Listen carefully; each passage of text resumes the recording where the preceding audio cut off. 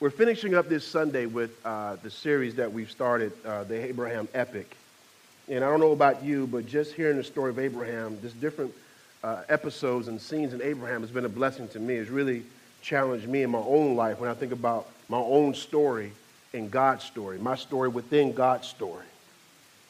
So, one of the things we've talked about is the past two Sundays.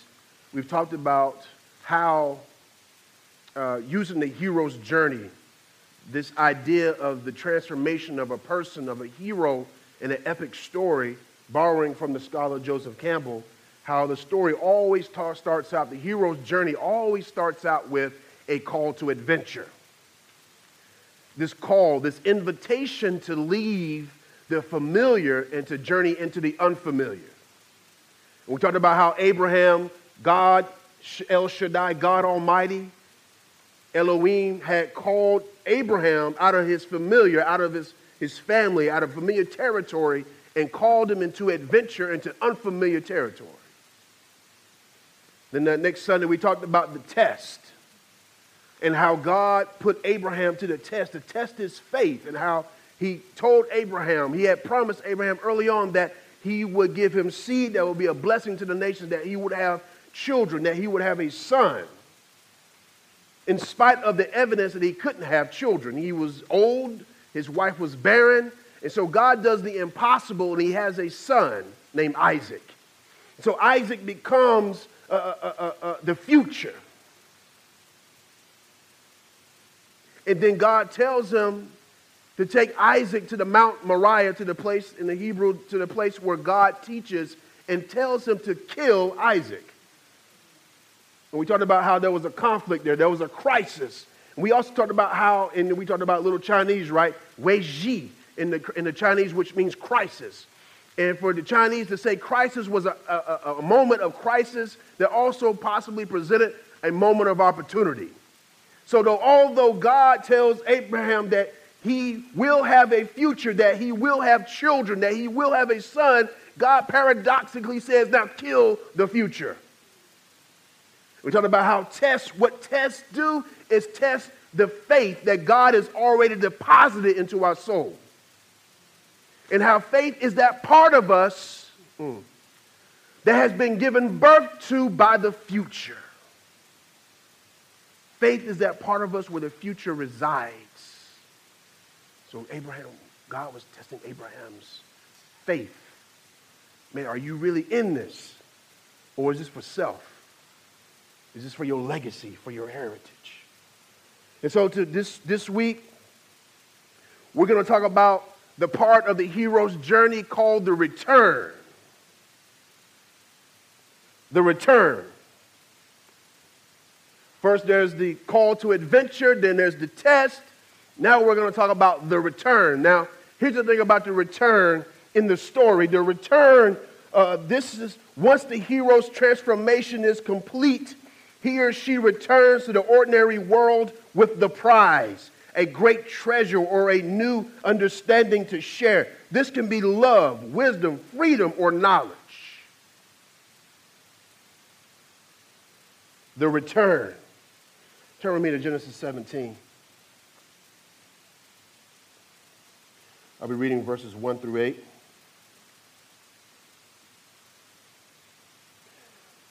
When Abraham was 99 years old,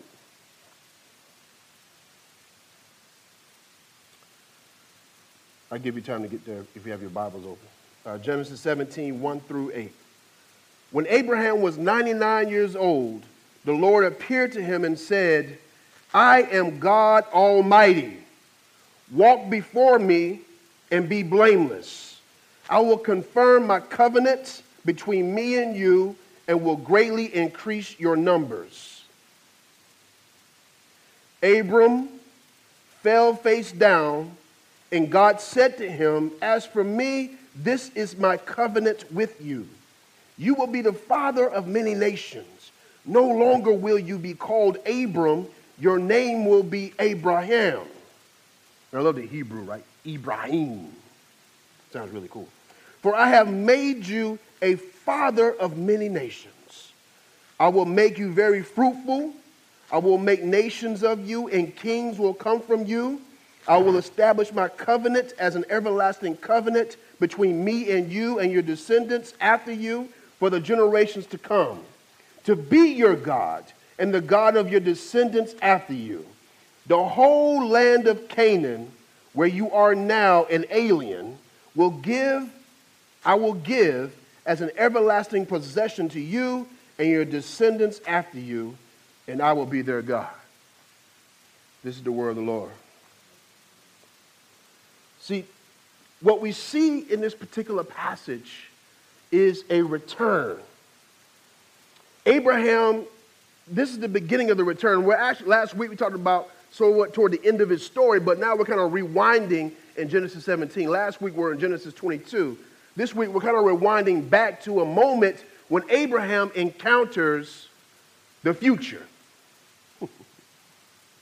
God kind of casts this vision of what God is intending to do. He gives this vision of what God has in mind for Abraham. And so Abraham is in this part of the story. When he leaves this scene, he returns from God's promised future. Now here's the thing about the return for the hero. When the hero has been called to adventure, been invited, then they go to tests where they've been tested, their faith is being tested so they can be emptied of self-interest, complete selfishness, and self-deceit. And then they enter into a phase when they have encountered the future, and then they return back with some gift to bring to others. Think about the movies. Anybody seen Batman, the new Batman series? Anybody watch any of those? Good, man. I'm trying to think of a Medea. I'm trying to think. Tyler Perry. I don't think the hero's journey is in there somewhere. It might be. Medea do go through some tests, right? She get arrested, get chased by police, and family members tripping out, whatever.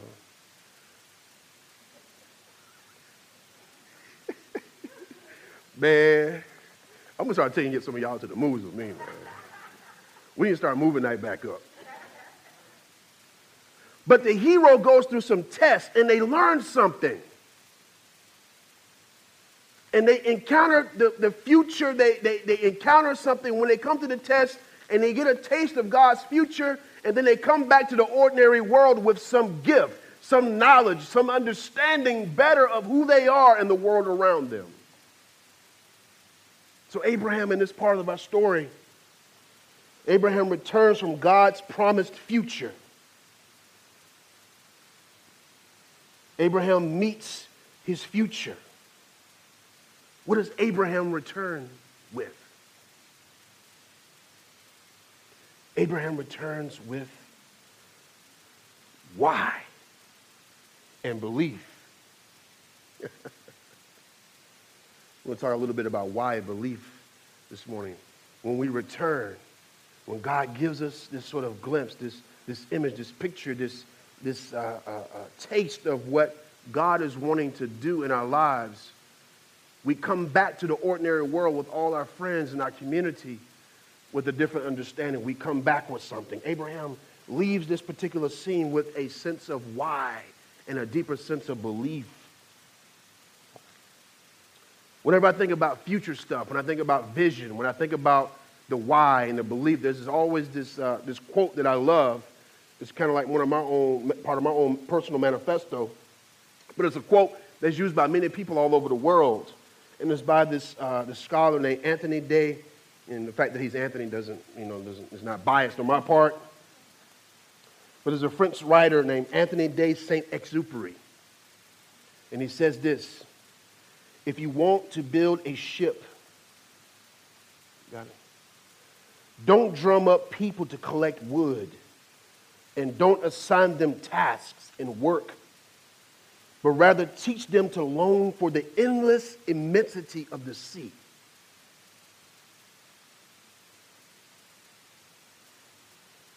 Teach them to long for the endless immensity of the sea.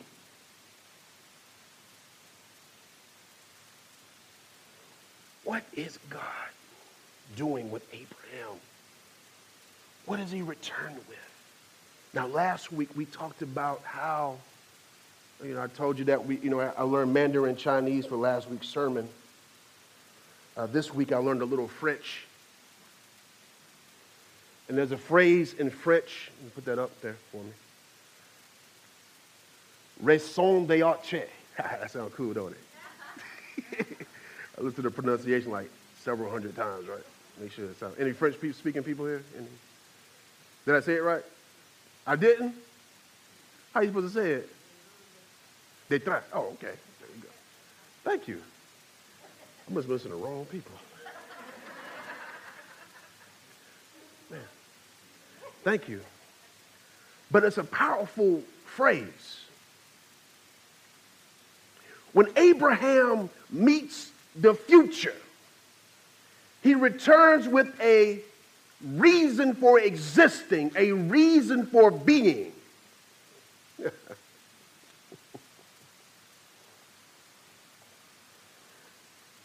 He has a reason for existing, a reason for continuing the journey, for being.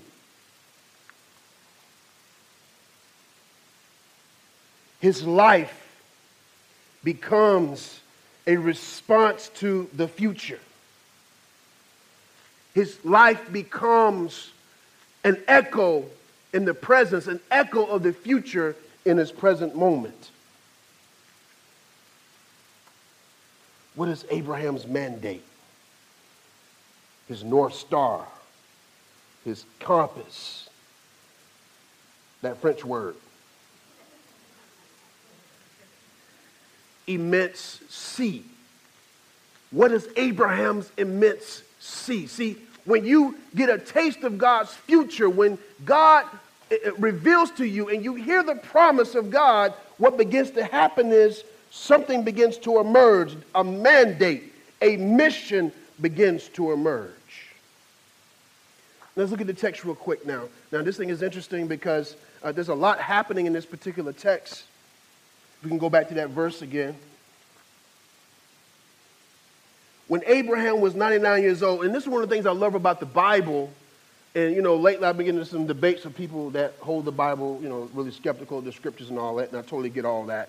But one of the things about, and they're all trying to compare it to other ancient myths in the ancient world with great heroes in the past from Africa, from Mediterranean, Mesopotamian culture.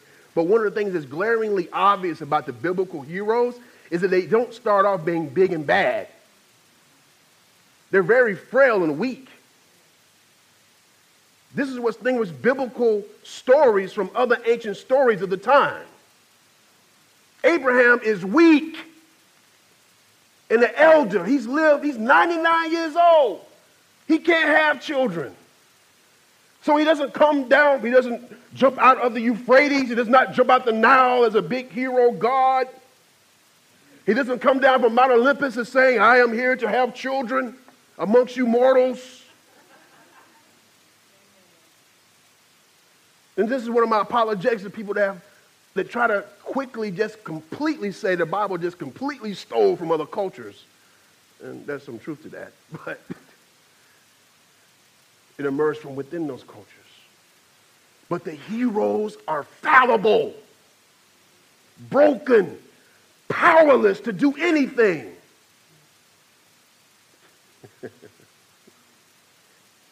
So Abraham is 99 years old. The Lord appeared to him and said, I am God Almighty. Walk before me and be blameless. I will confirm my covenant between me and you and will greatly increase your numbers. Now this is interesting because he says God Almighty. And y'all know the gospel song, El Shaddai. Right? And this is the word that he used for God. There's this vision of God being El Shaddai. And this is a very powerful vision of who God is. And, it's a theological aside, those of you who are theology nerds. One of the things that distinguishes the God, the Bible, from other visions of what God is, in the Hebrew scriptures, God is always identified with how God acts in history. So God doesn't have a random name like Billy Bob or Joe. God's name in Scripture, in the Hebrew and Christian Scriptures, is always identified with the way that God shows up in history. So there's not some random name they give him. Man, that'd be really cool if we gave him his name. John. Bob. Akhenaten. But El Shaddai. And the word El Shaddai literally means, if I was to translate it in a more contemporary English, it is a vision of God being able to start, stop, and complete the process of creation, to bring creation to its fullest potential. The God that makes the future happen.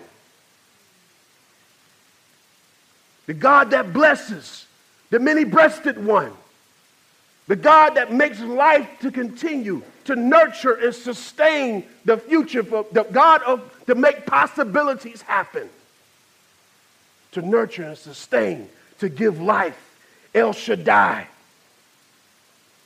If I was to put a reference in the Urban Dictionary, El Shaddai means God make it happen. The God that makes it happen.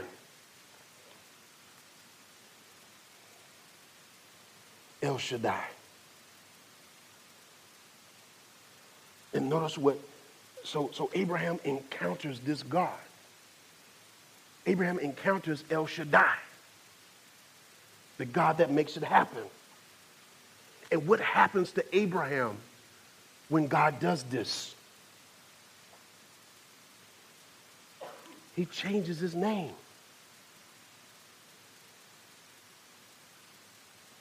God's future, God's promise would change your name. There once was a man named Abraham whose name was changed by his future, because El Shaddai makes it happen. Amen. So he changes his name from Abram to Abraham, because of the future that Abraham has greeted, that he has met. Now, here's the thing about that. And I don't know about you, one of my favorite psychologists, he's no longer alive, but you probably heard of him. His name is Abraham Maslow. And he had this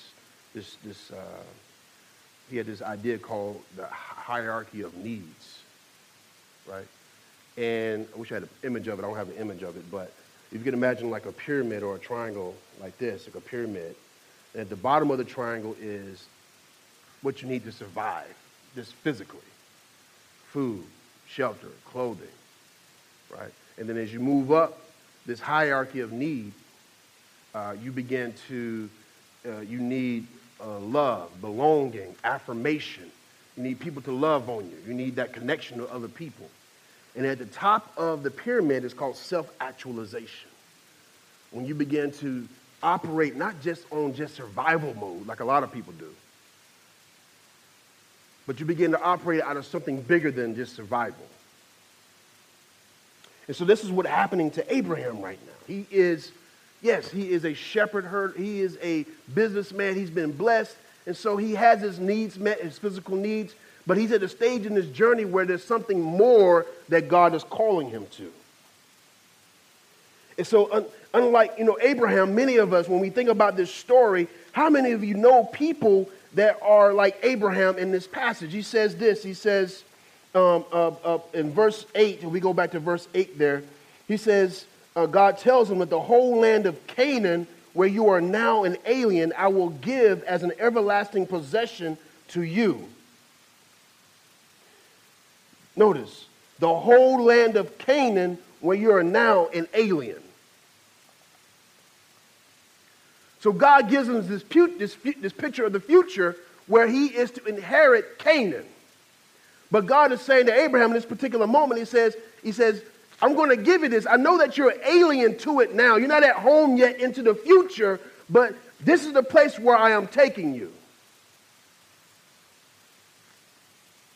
How many of you know people that are strangers to their own future?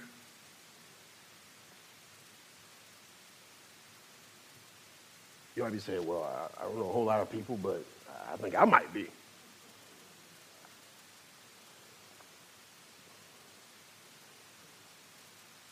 When we return from the future, like Abraham does in this particular passage, we are now at home and acquainted with that which God has promised us. And we're no longer aliens and strangers. But sadly, many people in our culture are strangers to their own future that God would have them possess. Sadly, many people, as a preacher, pastor, bless his soul, he passed away a little while ago, Dr. Miles Monroe out of the Bahamas. He talked about how the graveyard, the cemetery, is filled with full people. That many people die not leaving empty. So the sad, tragic truth is that many people will die unacquainted with the future. Will you be one? Matter of fact, many people will die unacquainted with the future, but guess what? Many people will live their lives at home with other people's story of them. It is possible to live this human journey where the future that God intends for you to be an alien to that, but be at home to other people's expectations and story of who they think you are.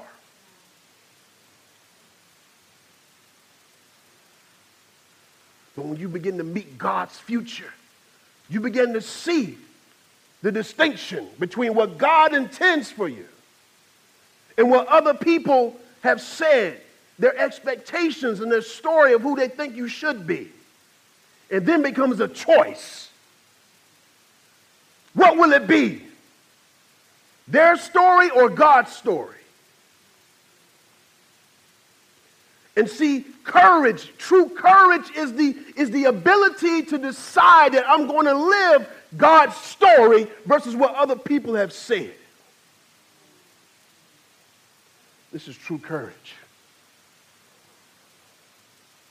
And one of the things that God does, and I love God, one of the ways that God gives us courage, God gives a word of promise.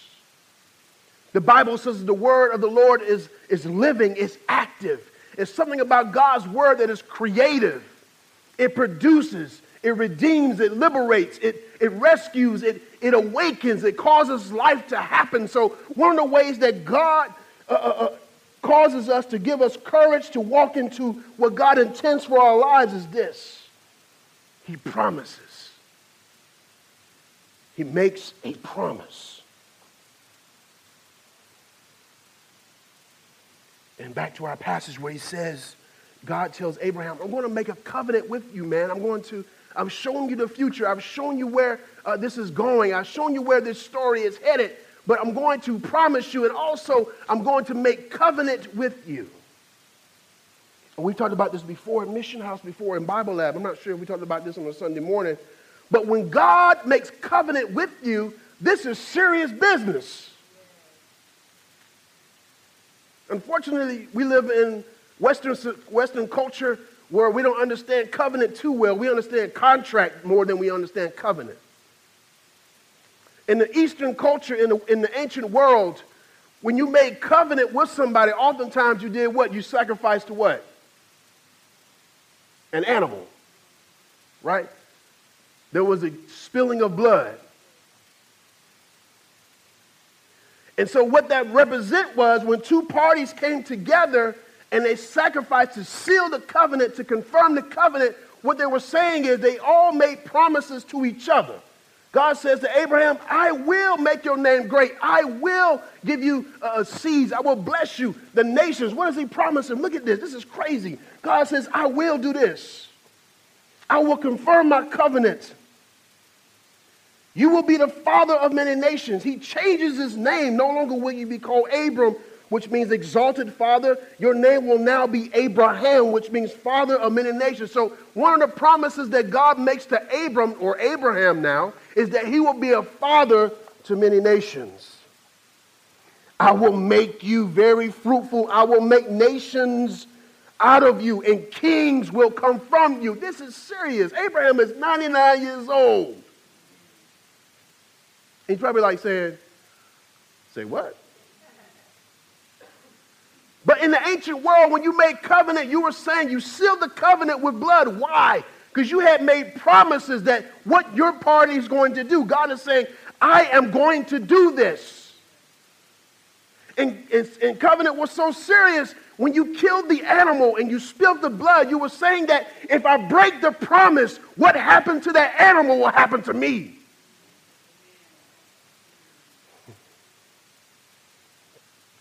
God was saying, Abraham, if I don't do this, I will cease to exist.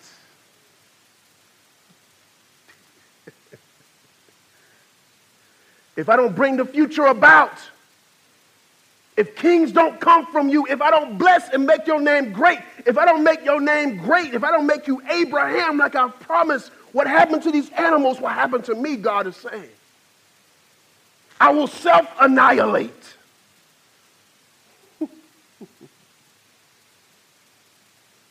What would the cosmos look like if God self-annihilated? What would the universe look like if God self-annihilated? There wouldn't even be nothing. I know that's a philosophical tongue twister there. There wouldn't even be non-existence. Because God even created non-existence. I can't even say there would be nothing. There wouldn't even be nothing.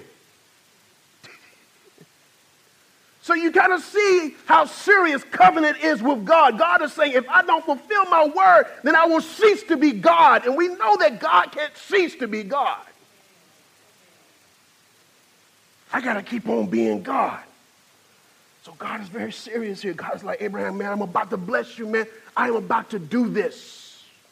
And if I don't, what happened to those animals that we just cut up? It's going to happen to me. So what does God do? God realizes that, God's good, right? God is not going to stop being God. Now, the tricky part is the other party, it's us. Right? There's moments when we rise to the occasion. And there's moments like when we're in that old, you remember the Saturday sports show? I'm dating myself now. Back in the 70s and 80s, and they said the agony of defeat. And the skier comes down that big old slope when they fall off and flip into the snow and all that. Y'all remember that? I'm sorry, young people. Like, we had those moments, right? I had several of those last week. I had some yesterday. I had an agony of defeat yesterday, if you're honest. And so God is like, man, what am I going to do? I'm going to be God. God's like, I keep it 100. But I got to deal with these humans. So what I will do is this. I will speak a word of promise into their soul. See, when God speaks to you, when God reveals to you future, when God speaks promise to you, what it begins to do, it begins a subtle form of transformation in your own heart.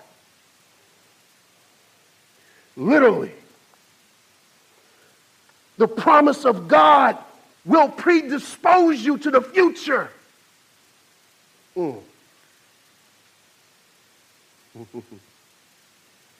The promise of God will make you susceptible to the future. There's certain activities that you do. I've been trying to watch my blood pressure, my cholesterol, and all that, right? There's certain things, if I keep eating, right, it's going to make me susceptible to a heart attack. If you keep listening to God's promises, if you begin to meditate and hear God and pay attention to what God is saying to you right now, you become more and more susceptible to the future.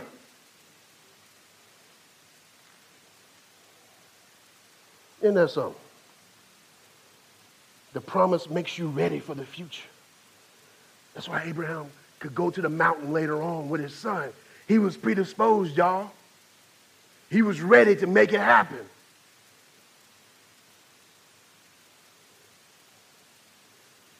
He was ready for the name. The promise made him his name. The promise of God gave him a new name. What is your name?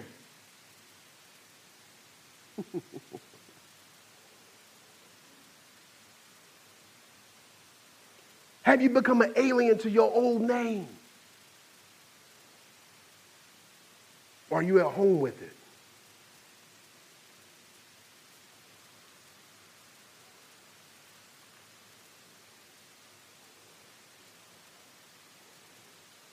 So Abraham comes back with that French word.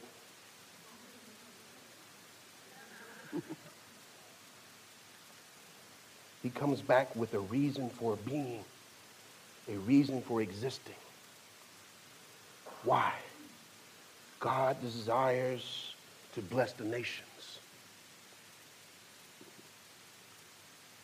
I know this is not good in 21st century American free market capitalist culture where we're taught that, it's all about us and our consumer desires and the acquisition of stuff and the promise of the American dream. And, in sometimes Christianity gives us kind of this warmed over spirituality of the American dream. It's just about us as individuals getting mine, getting my toys. He who dies with the most toys wins, right? That was like this mantra in the 80s, right? When during time of economic stability and prosperity for a few people. But not in the story of God. God gives you promise, not just for you, but God gives you promise, speaks promise, so that he can fulfill his promise, which is what? To bless the nations.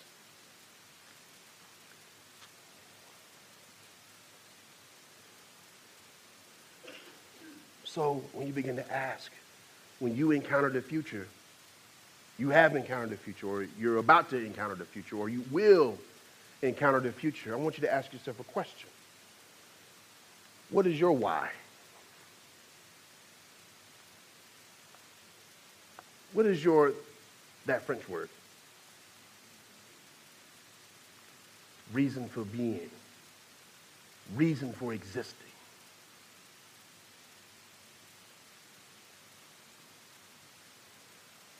Think about that for a moment. What is your why?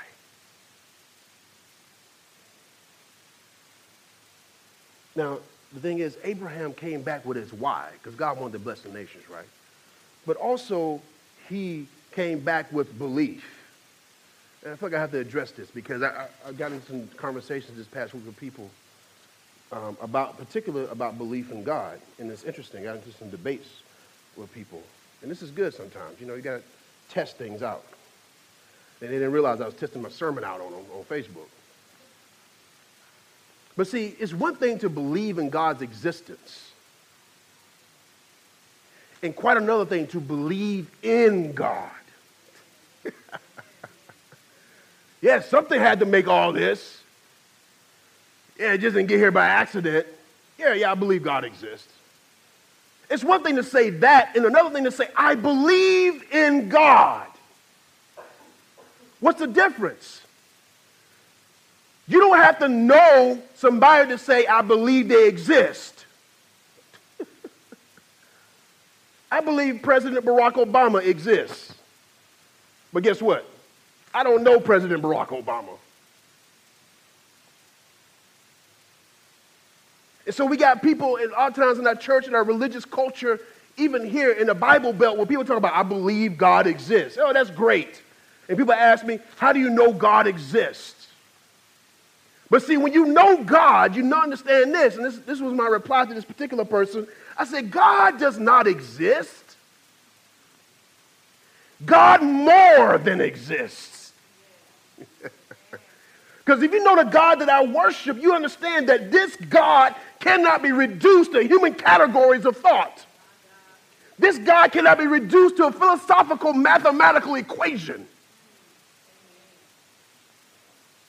All respect to my Muslim brothers and sisters, I always get it by them about the Trinity, right? They always say, and then, God, three and one, that's mathematical impossibility. I said, well, there's a difference between Jesus, the Father, the Son, and Allah, because Our God is not subject to math. You want my God to be subject to Descartes, to the Pythagorean theorem, to the human rules of arithmetic. How can you serve a God? How can you worship a God that's subject to the rules of math?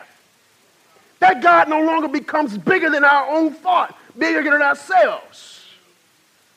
You want a God that's able to be solved with a math problem? Come on now. For real? You worship a God that you can solve.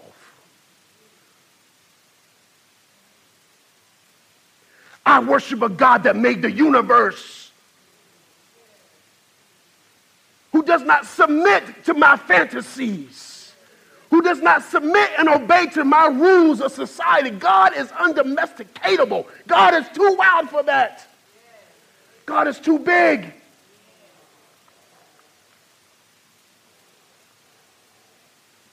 So what is your why?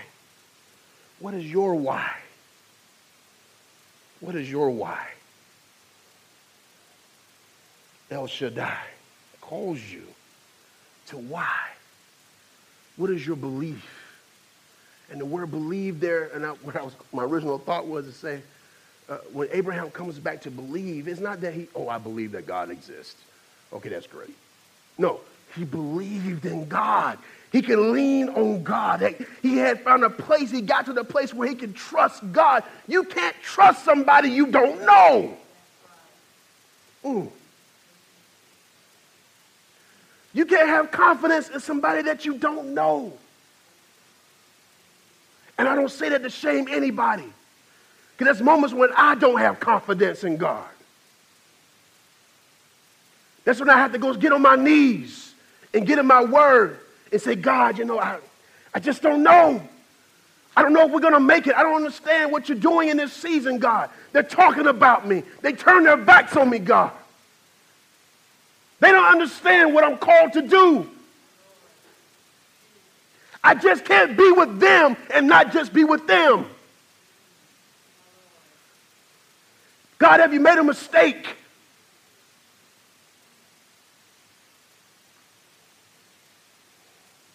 So rather than ask God to submit to my equation or to my math problem, what I've learned is that the only way that this begins to give a glimmer of understanding is on my knees.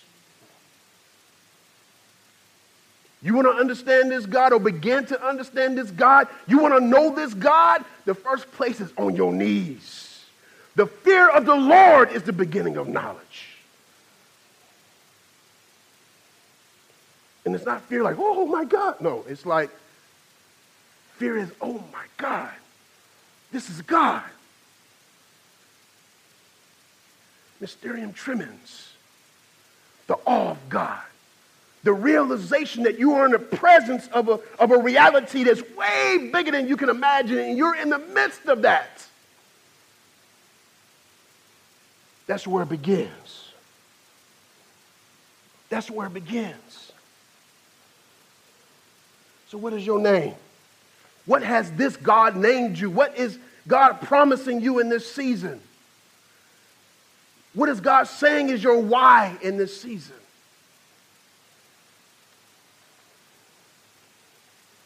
And we can stop there and we can say, man, it was really a great, inspiring message, Pastor Anthony.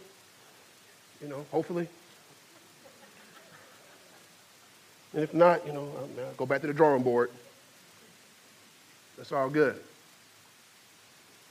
But see, American Christianity leaves you there. It says, this is how you're going to get blessed. This is how you as an individual are going to get your future. If I stop there, that'll be given into the principalities and powers to make you think that this is just an individualized private matter between you and Jesus. But God tells Abraham, man, he doesn't say that I'm going to bless you just so that you can be blessed. He tells Abraham, I'm going to bless you so that others may be blessed. So that leads to a question. I'm going to end with this piece of here, this little last segment here. What is our why?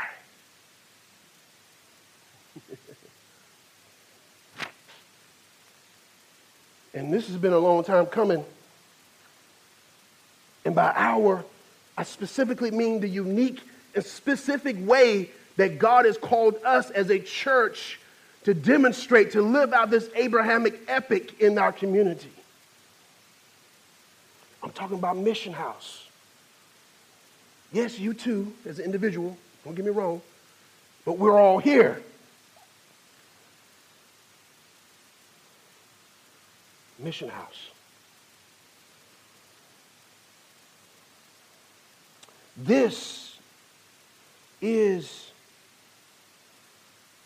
the result of paying attention. Brother asked me last night, a brother pastor friend of mine, he says, man, how do people know their name? How do they know their French term? How do they know their mission? How do they know their mandate? I said they learn by paying attention. A lot of people don't pay attention, y'all. But what begins to happen when the people of God come together and they begin to pay attention? Well, you know, some of us, by the grace of God, we believe that we've been paying attention. And so we have a mandate ourselves. And I want to share a little bit of that with you. What is our mandate? Our North Star, our reason for existing. How many of y'all noticed that on the website? It is this, and the Holy Spirit gave us this. This is Spirit-led, Spirit-given language. I am not pulling anything with you. Like, this is for real Spirit-given language here. To mobilize an army of love.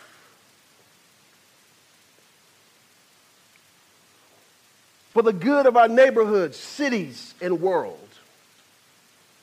This is our why. This is our mandate. This is our mission. But what is our why? Just in case, I want you to meditate on this week as those of you who are missioners that are joined in with the mission here. This is a passage. This has been a mandate verse for us for a long time. And you'll see it all over the place in different parts of our ministry, literature, social media presence. And we've been very intentional about telling people about this army of love. That just ain't a really cool slogan, a really cool social marketing idea, although it's that too, but it's vision. It's who God has called us to be. John 20.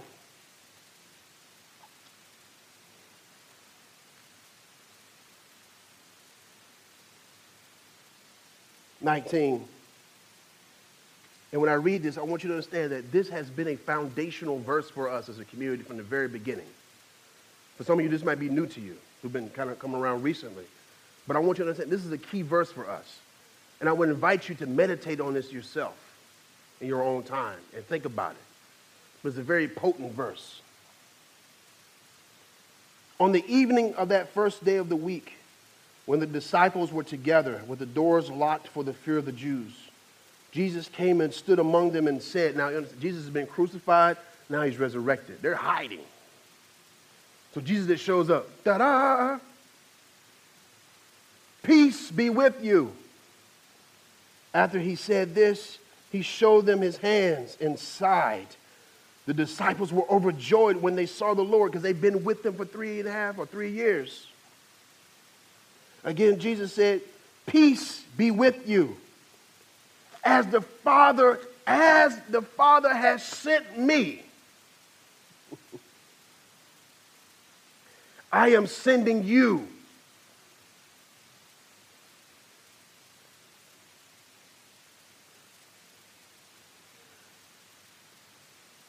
As the Father, verse 21, as the Father has sent me, I am sending you. So as a community, as a pastoral team, as those who are engrafted in, as we begin to listen for what God was saying, we just saw a lot of energy. We saw God, the Holy Spirit, just energizing this verse.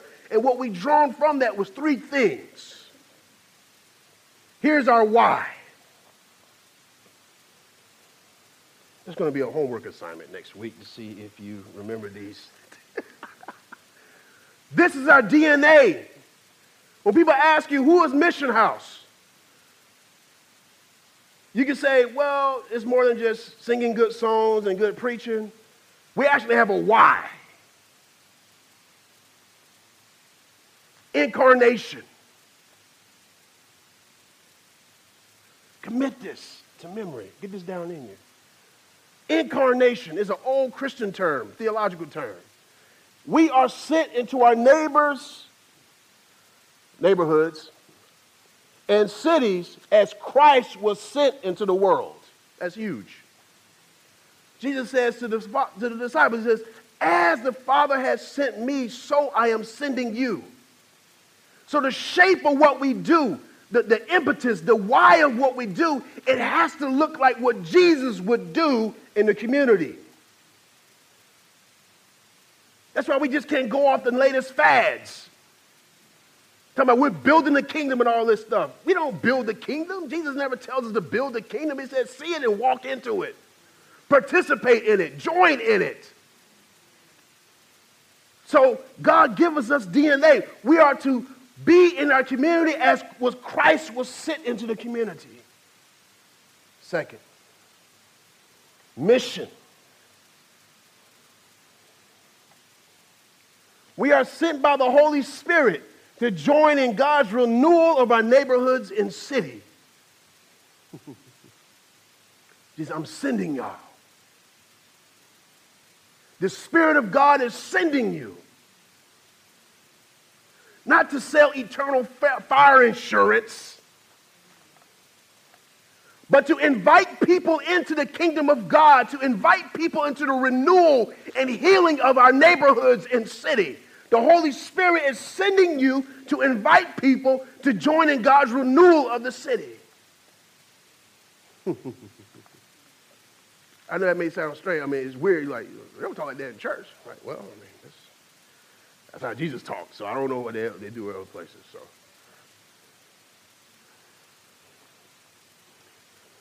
Jesus says in Revelation, and it's in red, right? The book of Revelation ends. Jesus says, behold, I am making all things new. Our mission is to join in with God. It's not to have a good idea what we think God might. Man, it'd be really cool if we did that. No, we have to be a discerning people. We have to be a people that are paying attention to what's going on around us, because the Spirit will direct us in places that need renewal. And sometimes there are people outside the church, outside the body, they won't understand that because they think with the flesh. They don't understand that. We're directed by the Spirit. They don't understand that sometimes. And this is what I got out of that. When you do that, when you are sent by the Holy Spirit in your response, your life, your community, our church, when our movement becomes a response to the Spirit's guidance and direction, guess what else you share in? That's why some people say, man, they just can't seem to stop. They can't seem to quit. They don't run out of gas. They keep going. Why? What happens when a community shares in God's resolve and commitment to heal? What may that look like? To get a taste of God's resolve to heal a community. Third, and this has kind of gotten some trouble with some folks already, reconciliation. We seek to be agents of peace in the midst of a long history of division and disunity. Not just racially, but also socially, culturally, and otherwise. Humans have this propensity to do damage to each other. We tend to sin against each other. That's why you're being tempted by the world when the world says, you need to get back. You need to get at them. We need to attack them the way they've attacked us. And they don't realize how they've been shaped and warped by the systems of this world.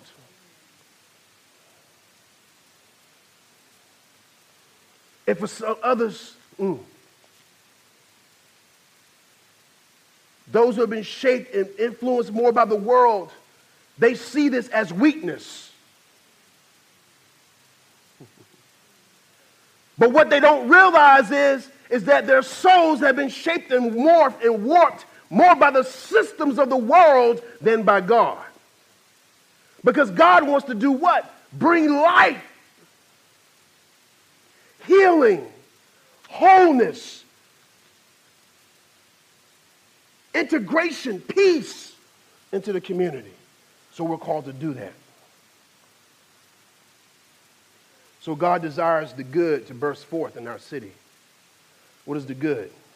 Good is that which God intends, what God wants to do. What does God want to do? God wants to bring life. God intends the good to burst forth in our community. The good. That sounds generic, yes. But what is God's goodness? Life, freedom, liberation, wholeness, salvation, rescue, purpose, future, healing. God desires the good to burst forth in our world. So how is this supposed to go down? There's 4 ways initially here. This is what we have so far. And this is why you're so important. Many of you are so important to this. There's 4 ways that God has revealed to us that we're supposed to do this so far.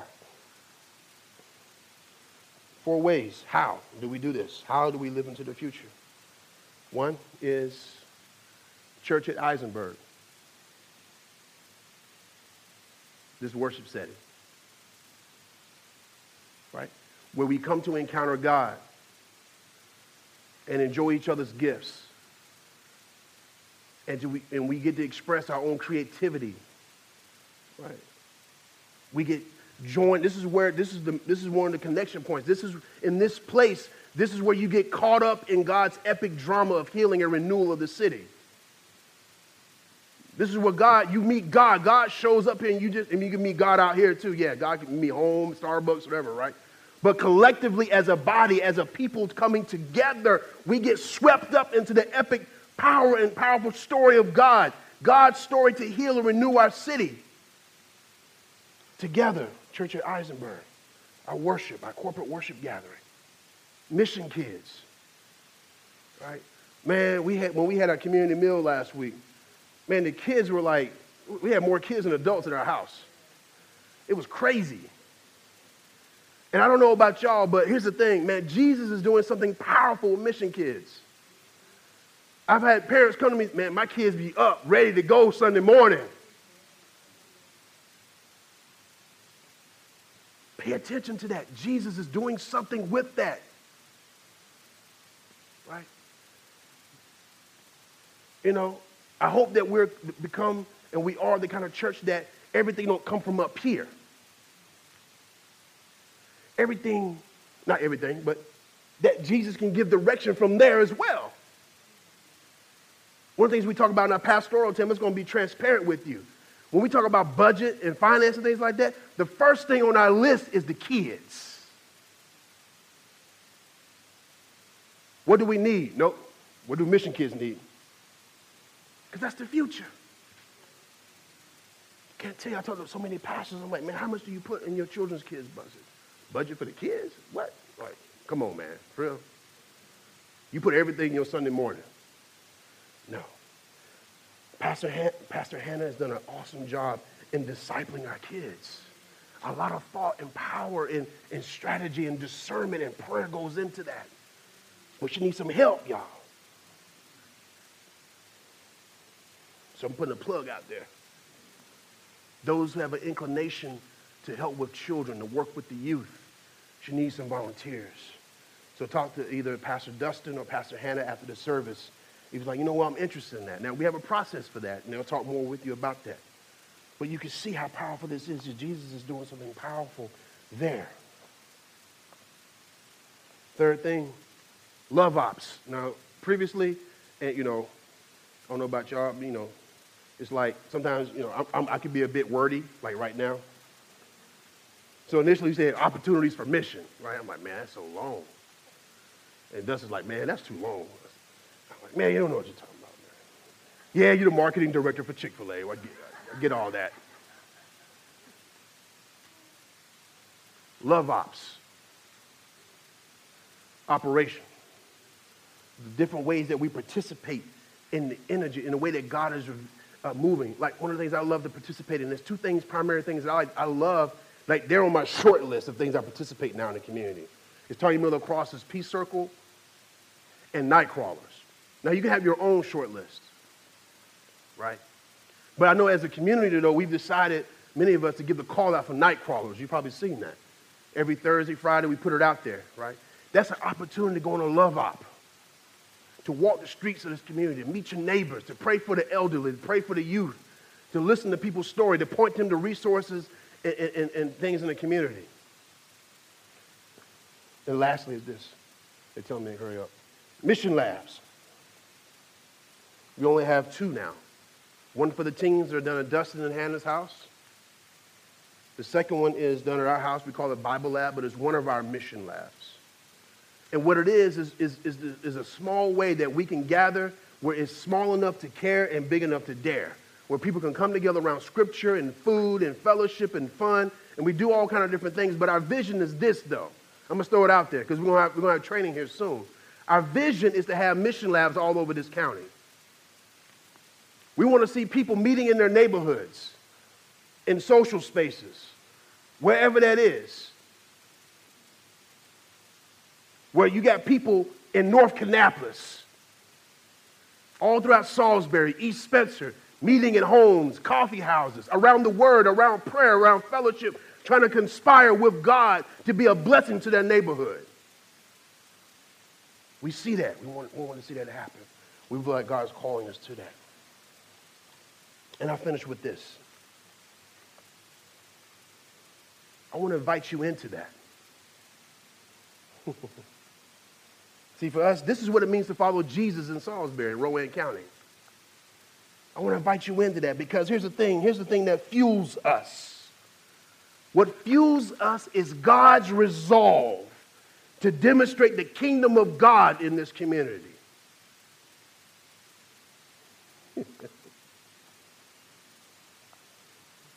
How many of y'all believe God is committed?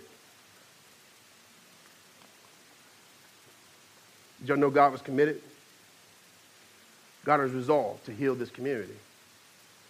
And this is our unique way to participate in this. So I'm going to end it with this. I thank you for coming and listening and just listening and meditating on God calling us into this story, this epic drama of salvation and liberation. But I want to give a call out. You don't have to respond today if you don't feel inclined. But really, this is a call to enter into the gospel. The good news. What is the good news? That God loves the world. Even in its brokenness. Even in its sin. And God so loved the world that he sent his son to bring life to the world. Abundant life. And when he sent his son, death and sin tried to snuff him out. They tried to stop life from happening. But because God is resolved to fulfill his promise to Abraham, to bless the nations, nothing could stop that blessing. Nothing could stop that life, that indestructible life, Jesus. So the good news is what? You get to follow this one whose life was indestructible by sin and death. His life was sacrificed so that you may have new life, entrance into the kingdom of God. Is there anyone here this morning that wants to enter into relationship with Jesus, that wants to participate into the kingdom of God?